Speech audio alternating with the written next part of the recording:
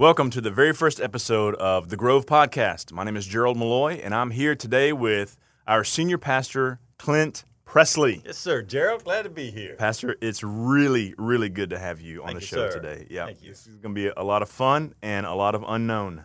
Right. I'm excited for both of it. Yes, sir. Me too. So, the whole purpose of our show is for people to get to know you and get to kind For of the hear whole show? The purpose for the whole show? the whole Or show. just today? The whole show, Go ahead. mainly today. All right. So, let's just jump right in. Give us just a quick history on you, where you're from, where you've been, what are you doing now? Okay. I'm from Charlotte, native Charlottean, grew up here. My mom and dad both grew up here in Charlotte. Go way back in this part of the world, Union County, Anson County, North Carolina, to about 1720 or so. I got all of my folks are buried around here, pretty close by. And, yeah, been in Charlotte all my life. Then went to high school here in Mid-Hill, Independence High School. Played football there. Went off to Wofford College, Spartanburg, South Carolina. Played football there. Then went to Southwestern. There at seminary is where I met Connie. Okay. Best thing I got out of Texas was Connie. Mm-hmm. So I met Connie at Southwestern. She was finishing her MDiv. I was starting mine. And pretty soon after we met, I pursued her enough that convinced her to every single day. I mean, in other words, if you were to do that today, young men don't do this anymore. But if you were doing that today, it'd be called stalking. You'd be in trouble. Right. That's right. But then I wasn't. Right. I was just pursuing Mm-hmm. with great enthusiasm. Did you like sing songs to her? No, write her didn't sing. poems? Nope. Stuff like that? I had a sweet haircut, though. You got a pretty sweet haircut now. No, it was a flat top then. First 7 years of marriage, I had a flat top. Hopefully at this point, a picture of you in that flat top has popped up on the Don't screen put it somehow. up, because that one you guys, I got glasses on, it doesn't look too good. That one doesn't look good. Anyway, so we met, got married, and she graduated Southwestern with MDiv. Okay. And we moved to Mississippi, where I started pastoring church. I was 23, just got married, and pastored this small church in Mississippi. And there for 7 years, lived in Southwest Mississippi. And that's where, in two different churches, I actually learned how to do ministry. Now, what's that like going from a place like Charlotte to a place like... Culture shock for me. Really? I'm raised in Charlotte, in suburbs, to move way out into rural Mississippi to a place where it's nothing but farmland and farmers. It's a different way of life, different way of doing church. Mm-hmm. So, yeah, I had to learn a lot. How was it different as far as church? Like church people that's there? The people all have the same problems everywhere. Sure. So it really would be a microcosm of any other church. But being the pastor of a small church, I did everything. I mean, cut the lights on, cut the heat on, fill up the baptistry. I have stood with a woman as she died, go and dig the grave, come and preach a funeral, and cover her up. I was full service. You had the shovel. Oh, yeah. Putting the shovel in the ground. No. I promise. No. I promise I did. Yep. Good night. Now, I wasn't every time. Sure. But that time, I've done that several times. You learn how to do stuff because there's nobody there to do it for you.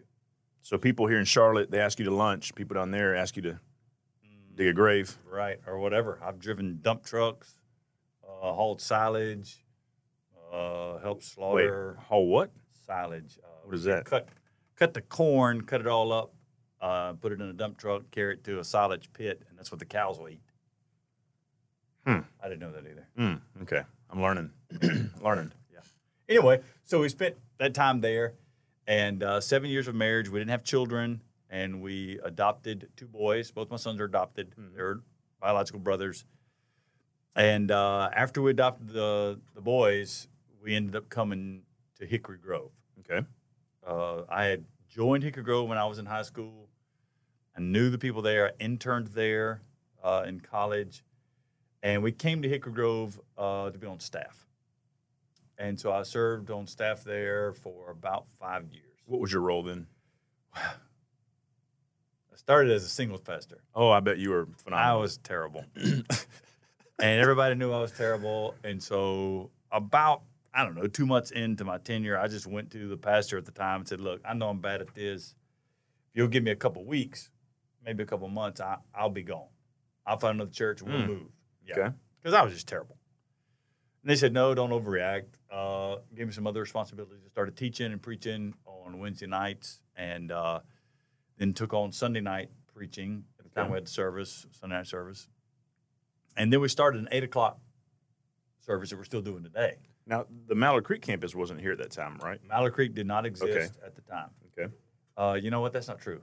I'm sorry. I came in 99. It had been here 4 or 5 years. Okay.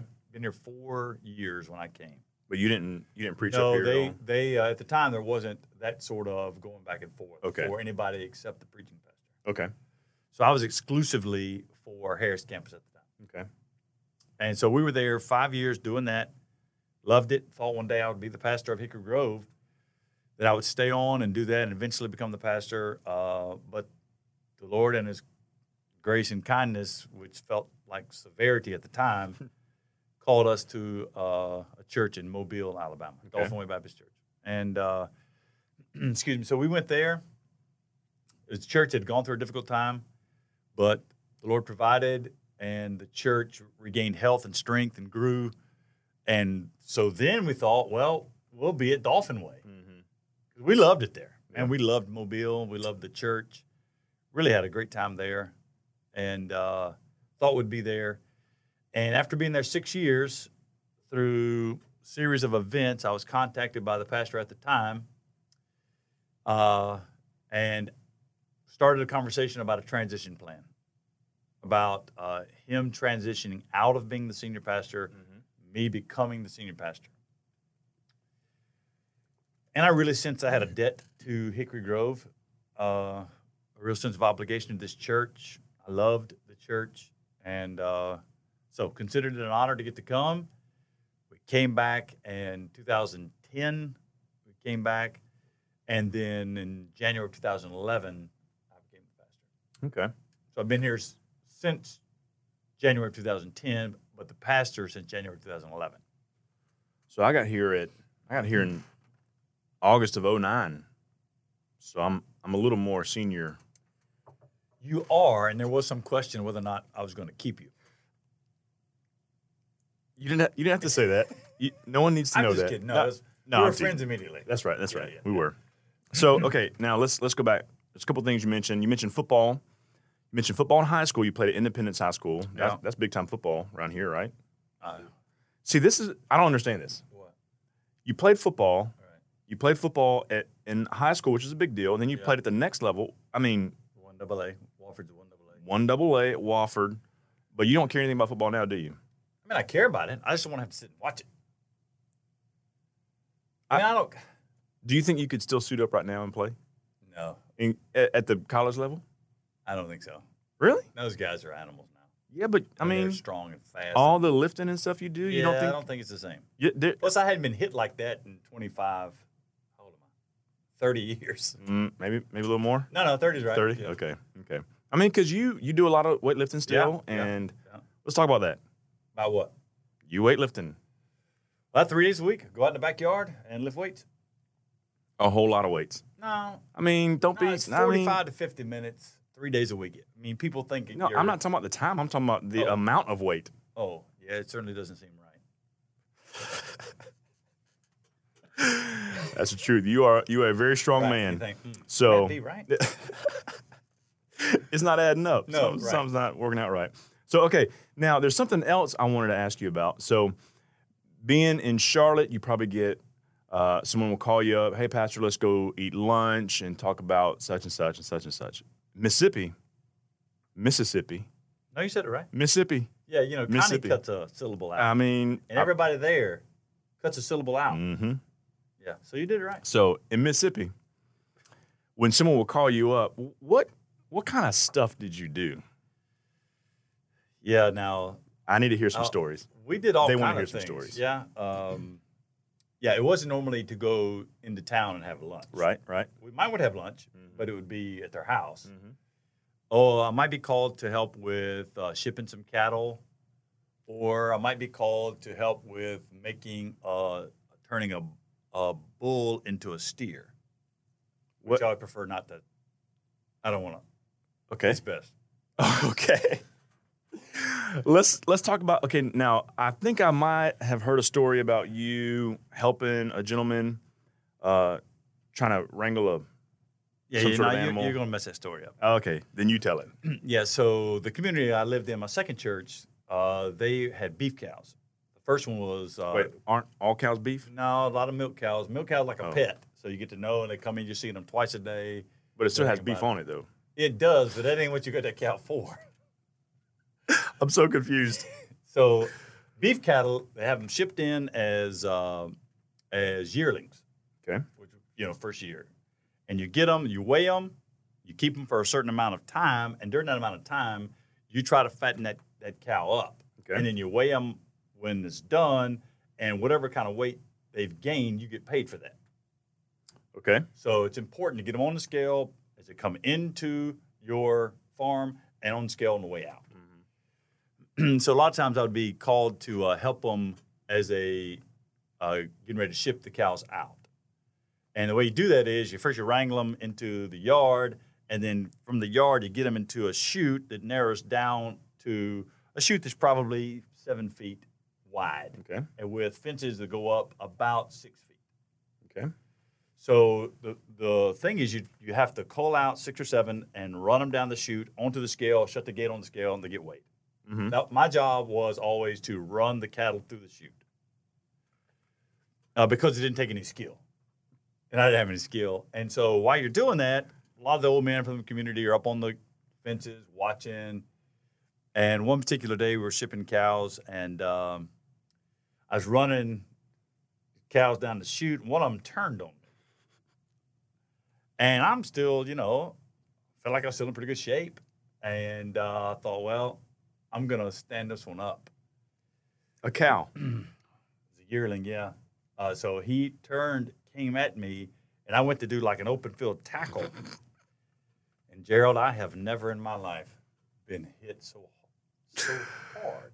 Ran over me, amazing. and I had all kind of mud and cow deposits all over me.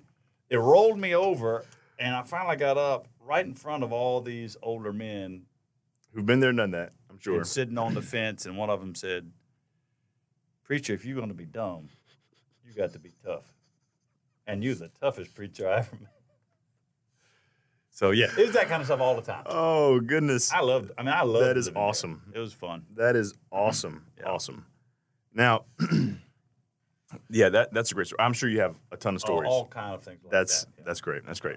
Now you also like cars too now, right? I do like cars, yeah. Yeah. What was I like your cars and trucks, Jeeps. Yep. I like them all. You've had let's see, since I've known you, you've had you've had a pretty cool Jeep. I guess one or two maybe cool Since Jeeps, you've known whatever. me, I've had 6 Jeeps. I didn't know that. Yeah. Okay. Maybe they all look the same. They don't. Maybe they're all No, you drove a Matrix. You drove a Toaster. Everything looks the same. My Matrix had great gas mileage. So let's talk about your first car. What was the first car you ever had? You remember? I know it was years ago. My first car was a 1966 Dodge Coronet that I bought from my grandmother. A Coronet. Coronet. There's no need in me talking to you about that. I mean- It won't make any difference to you. What was your favorite car you ever had?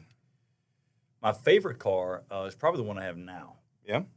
The Mustang. My favorite car, period, not Mm-hmm. that I haven't had yet, Mm-hmm. is a 1965 or 6 Pontiac GTO. Mm. So one day when I get everybody off the payroll, Mm-hmm. I can do it. I'm going to buy one. GTO. Yep, 4-speed, 389, 3.2-barrel carburetors. It's a beautiful car. Carburetor. Probably you better know, to have no. fuel injection. Like at this For point. you, that's right. For me, yeah. Okay. All right. Well, let's talk about let's talk about how things have changed at Hickory Grove since your first time here. Just a whole lot of time has passed from your first time till now. But let's talk about even some of the changes that happened right when you became senior pastor Yeah. at Hickory Grove. Okay. Well, our church has always been a great church. Hickory Grove has been. I've benefited from the church. I was discipled here as a student. When I came back, the world was changing and picking up velocity as it changed. And one of the things that needed to change was how we approach church. moving in broad strokes. You talk about attractional or missional.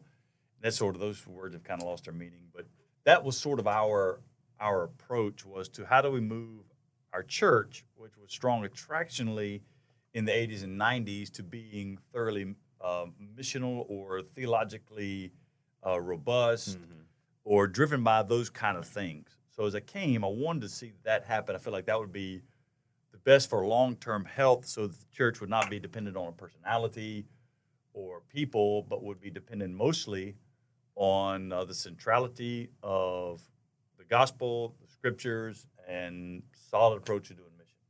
Okay.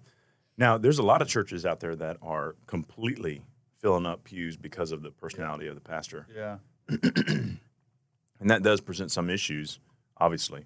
But now when you first got here, we were doing 5 services.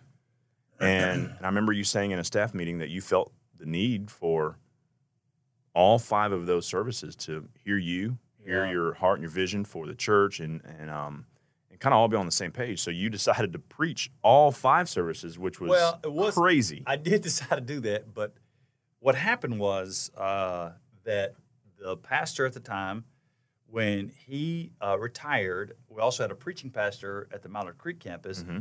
He was called to another church at almost the exact same time. I remember. So I had 3 preachers, me and those 2 guys, 5 services.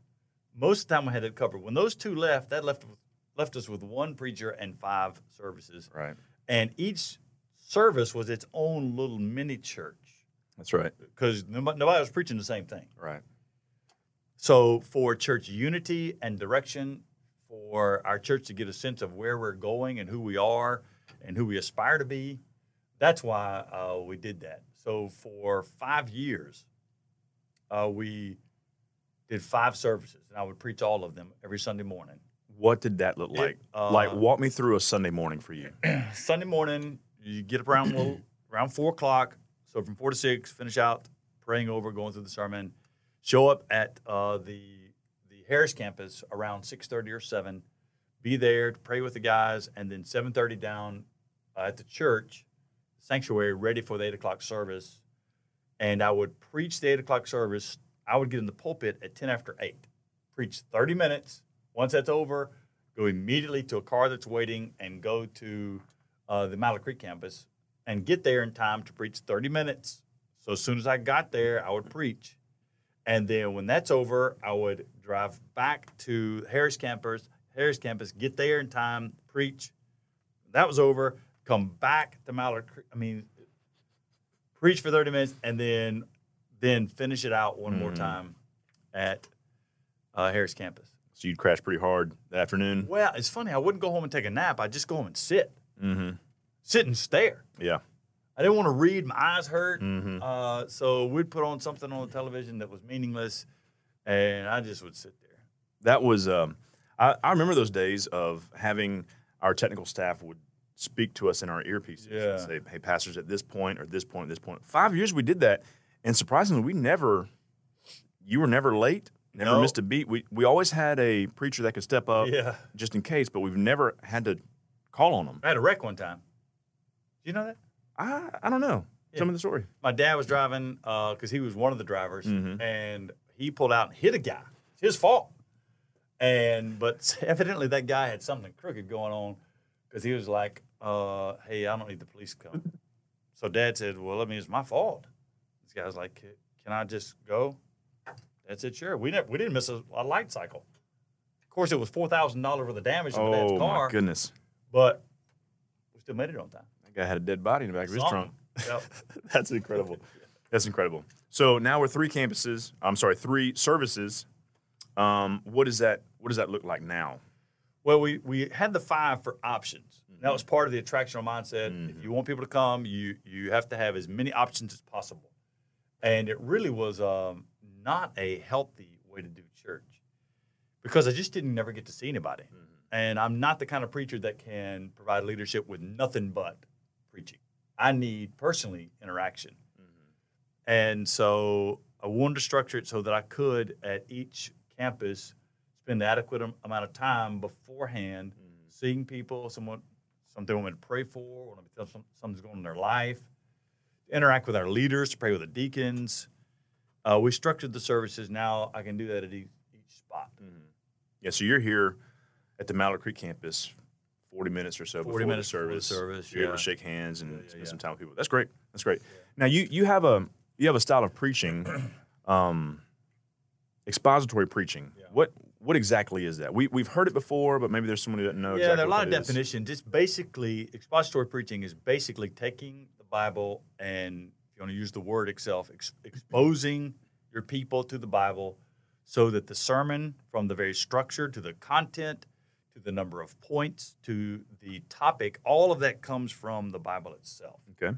And then you make sure that people understand the context that it's written in, then the context of the New Testament, and then the greater context of the whole Bible, so that there's great continuity, all of it pointing to the goodness of God given to us in Jesus. So you'll take a passage, you'll stay in a passage for some time. Yeah. Maybe stay in a book for some time. We're in Romans now. We'll go 2 years through Romans. There are some great preachers that'll spend more time. You kind of got to know what you can do and get away with. Right. And so Romans probably you should spend more time there. I just am not that great of an expositor to stay that long in there. Now, we've done, Romans isn't the first book since you've been here. We did like a year of the Bible. Yeah, our church was not accustomed. So when I got here, our church was not accustomed to long-term exposition through books of the Bible. Mm-hmm. So I knew that. I wanted to get them there. And so we started with the year of the Bible, took the whole year and went through and preached through almost all the books of the Bible. And then the second year I was here, we took the book of John, which would be the easiest, in my opinion, to preach through expositionally. And that year we spent in John. And then what I was trying to do is get the church accustomed to less scripture for longer. So I went right to Ephesians after that. Okay. Which I wish I had taken Ephesians and maybe doing it now instead of so quickly into my tenure. Okay. But after Ephesians, then we did Genesis, and that's the first time we've gone 2 years. So Genesis, we went 2 years. Mm-hmm. Then we went 2 years in Acts, and now we'll be 2 years in Romans. Okay. Now, why do you feel like expository preaching is so important? Well, a couple of things. One, your people get accustomed to knowing that that the Bible is the authority and not a preacher, so that if it's not me up there preaching, it's someone else, and they're going to do the same thing. Open the Bible, talk about what does the Bible say. So that here at Hickory Grove, there is one authority. That authority is the Bible, and we all stand up under it. So that every sermon is really a Bible study. Mm-hmm. And then your people become accustomed to hearing that, and then for themselves, they can go home and read the Bible. Mm-hmm. They find out they're not dependent on somebody. They can hear from God himself, who speaks to us clearly through the Word. Mm-hmm. Now, what's really interesting to me is how two people could read one passage and be extremely far off from each other. Mm-hmm. Like for instance, when I hear someone preach on David and Goliath, all of a sudden they're telling me that I could be David and I could go out and slay giants and do all these kind of things. How is that different from something we would teach, something you would teach at Hickory Grove?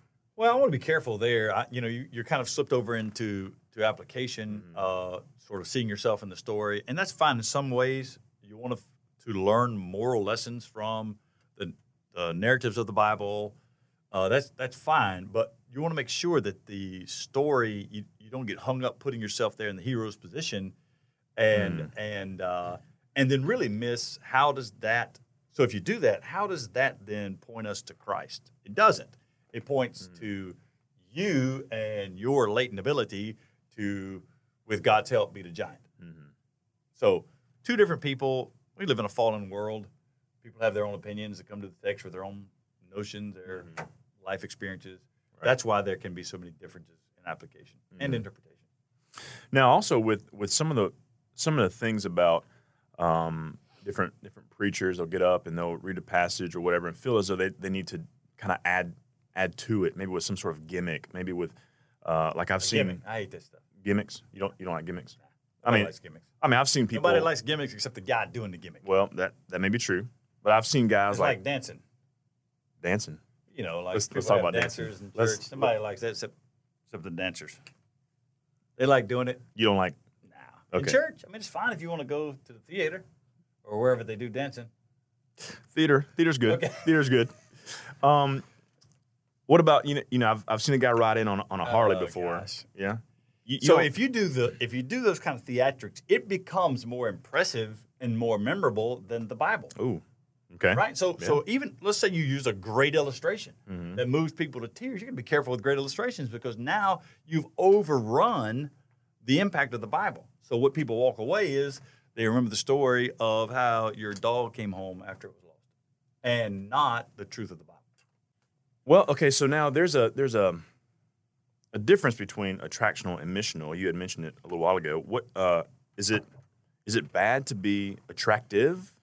No, and churches like ours, you go to make some correction. Sometimes you overcompensate. We probably have done some of that when you're trying to correct something and you go too far on one side.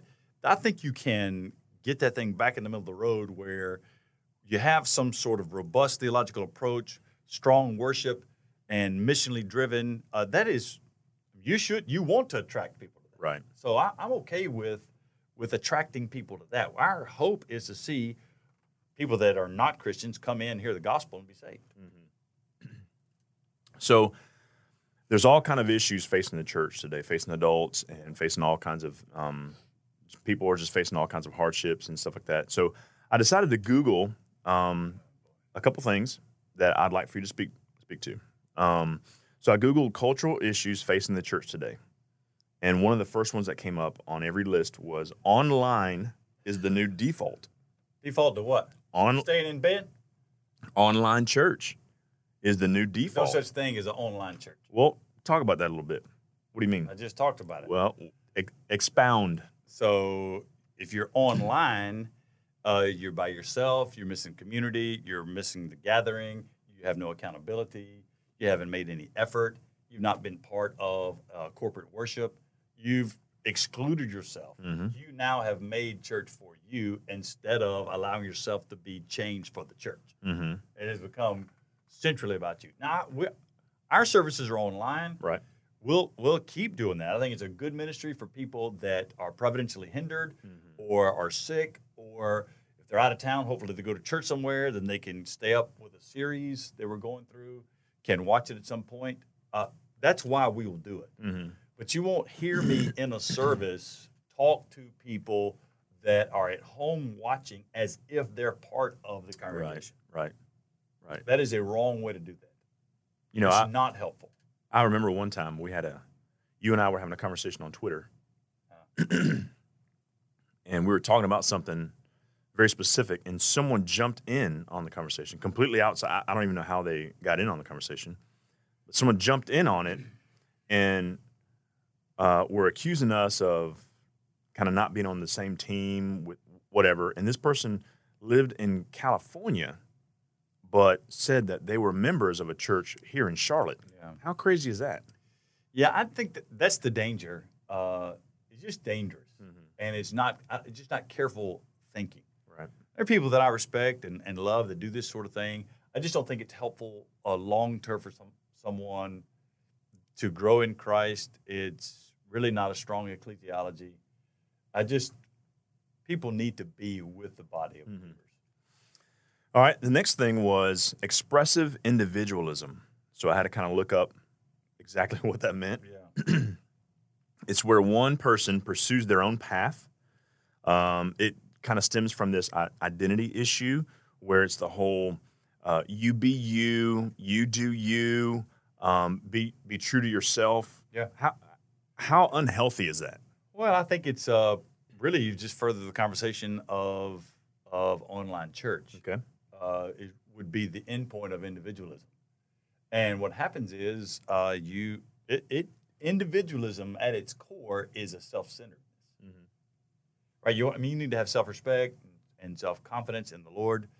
But part of the corporate gathering, coming to church and be a part of the body of Christ, and in a small group or a large group, is you yielding something that you really like. You yield it for the greater good of being part of the body of believers. So, and that's something we fight against, honestly. And too much individualism within a church itself, you just get divisive. What about this last one? I'll just give you one more. Is Christianity old-fashioned and outdated? Well, it's certainly not outdated. And I'm not sure what the category old-fashioned, what you would mean by that. You know, like something from the 50s when you say old-fashioned? Well, like nowadays, you get people in different communities in our society and our culture now who talk about, oh, well, that just seems like such a long time ago that people actually did those kinds of things, did biblical things. Yeah. Why would we talk about that? Like, for instance, people would say, oh, well, God is love, so love the culture now or love how things are now because things have kind of evolved into something different. Yeah, I think that, so is Christianity old-fashioned? Well, with the devolution of the culture, so it's on this continuous kind of spiral, picking up speed as it goes down, there's a sense in which the values that come from the Bible, they do seem like incredibly outdated. Mm-hmm. And if all you have is this sort of moral construct, certainly it can seem like that. What's underneath that, though? What is the thriving message of the Bible is that God is holy and people are desperately sinners and are separated from God. And the whole Bible is pointing those two poles out and the need for Christ. So the whole Bible is about Jesus. So in that regard, it certainly is not outdated. Mm-hmm. It doesn't take much to see how many people need the gospel. Right. Just the desperation in people's lives. And so now some of our methods might be some of the approaches to ministry, how we reach people, those will continually need to be changed. But we have to stay on point of the holiness of God, sinfulness of man, the need for Christ, and then having the Word of God show us how do we live that Christian life. Mm-hmm. That's where it's not outdated or irrelevant. It's tremendously relevant. It's just difficult. Mm-hmm. Yeah, that's good. Some time ago, I read an article, and it talked about how back around, like when 9/11 happened back in 2001, whenever there was any sort of major problem or something that happened within our culture or whatever, people would flock to the church. Mm-hmm. Now, you don't see that as much. Even if there's a significant crisis that's happening in our country, people don't seem to flock to churches anymore. Why do you think that's the case now? Yeah, I think the Christian impulse is fading. I think one of the downsides of cultural Christianity going away is having the sort of the guardrails come off on a society in a lot of ways. There's not societal pressure on anything from the gender issues to marital issues to sexuality, and then to how we respond to crisis. Mm-hmm. So those guardrails are starting to fade more and more. So there's not in the collective conscience of, take the United States, any real Christian impulse. Mm-hmm. How do you feel like people who experience that, if they were to step foot in Hickory Grove in any one of our services, how do you feel as though those people would connect in a very real way to God, to Christ, and to a body of believers? Yeah. Well, that's part of our approach when it comes to worship. Is the worship service is not built for the unbeliever. Mm-hmm. Our worship service is constructed for the believer from start to finish. And we start off with the Bible. Our songs are filled with theology. Our prayers are of repentance and thanksgiving. The sermon is from the Bible. So people are confronted with the Word of God, with the expectations of who God is. And hopefully, though, it's filled with grace. So you hear the holiness of God, the wrath of God over sin, but that's not all you hear. You hear the good grace of God given to us in Jesus, and if you're in the worship service itself, you are surrounded by people who have experienced that grace. So that the evangelism is a doxological, it's from worship. From being in the worship service, you get the sense, I am not like them. and we trust in God's providence that the Holy Spirit will open their eyes to see, and they might be saved. Mm-hmm. Mm-hmm. It's good, Pastor. Well, listen, it's been awesome to have you on the show today. I got a couple more quick things that we'll talk through. I know you're. What just happened? There's a couple quick things we'll talk through. What do you like to do on the weekends when you have some free time, some downtime? What do you enjoy doing? I like to read. No, I mean like not work related. That's what I like to do. I mean, like for fun. Like when? I read. I don't know. You just Me read? and Connie do things. Yeah? I like to drive my truck. I work around the house, do yard work, wash the car. I don't know, Gerald. I don't have very many good things I do. You chop wood a lot, right? I do. That's But then I burn it. I mean, I'm splitting it so I can put it in the fireplace. That's kind of weird, huh? Ain't weird? I mean, you can go to... People have been doing that in America for 500 years. Right, but they also invented stuff since then to where you just go to the store and buy it. I'm not going to do that. Bring it back to the house. A man's going to buy firewood. Or you can burn trash or something, right?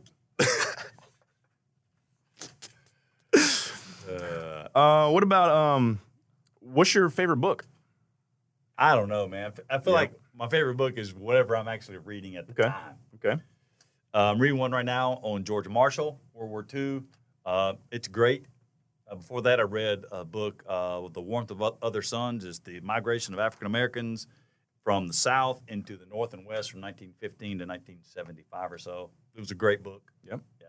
Okay. Before we leave, how about you give your people... Who's you pointing at? Right, I'm pointing at the camera, the people that are watching. The camera I can't see because of that light. That's the camera right there. Okay. Give them a book that would be beneficial in their life. Something you've read or are currently reading. I'm using one right now for discipleship with some people called The Pursuit of Holiness. It's an old book, it's a Christian classic, Jerry Bridges. And it's, 16 chapters. It's great. Easy to read, but and very, very practical and right out of the Bible. And we have that book in our resource centers. Oh, yeah. Up at Mallard Creek and at Harris. So, Pastor, thank you so much. This has been a great episode. It's been a lot of fun getting to know you and hear your heart on some of these issues that are facing the church and facing our culture. And so thanks for being here. Thank you. Thanks for tuning in. We'll see you next time. Thanks.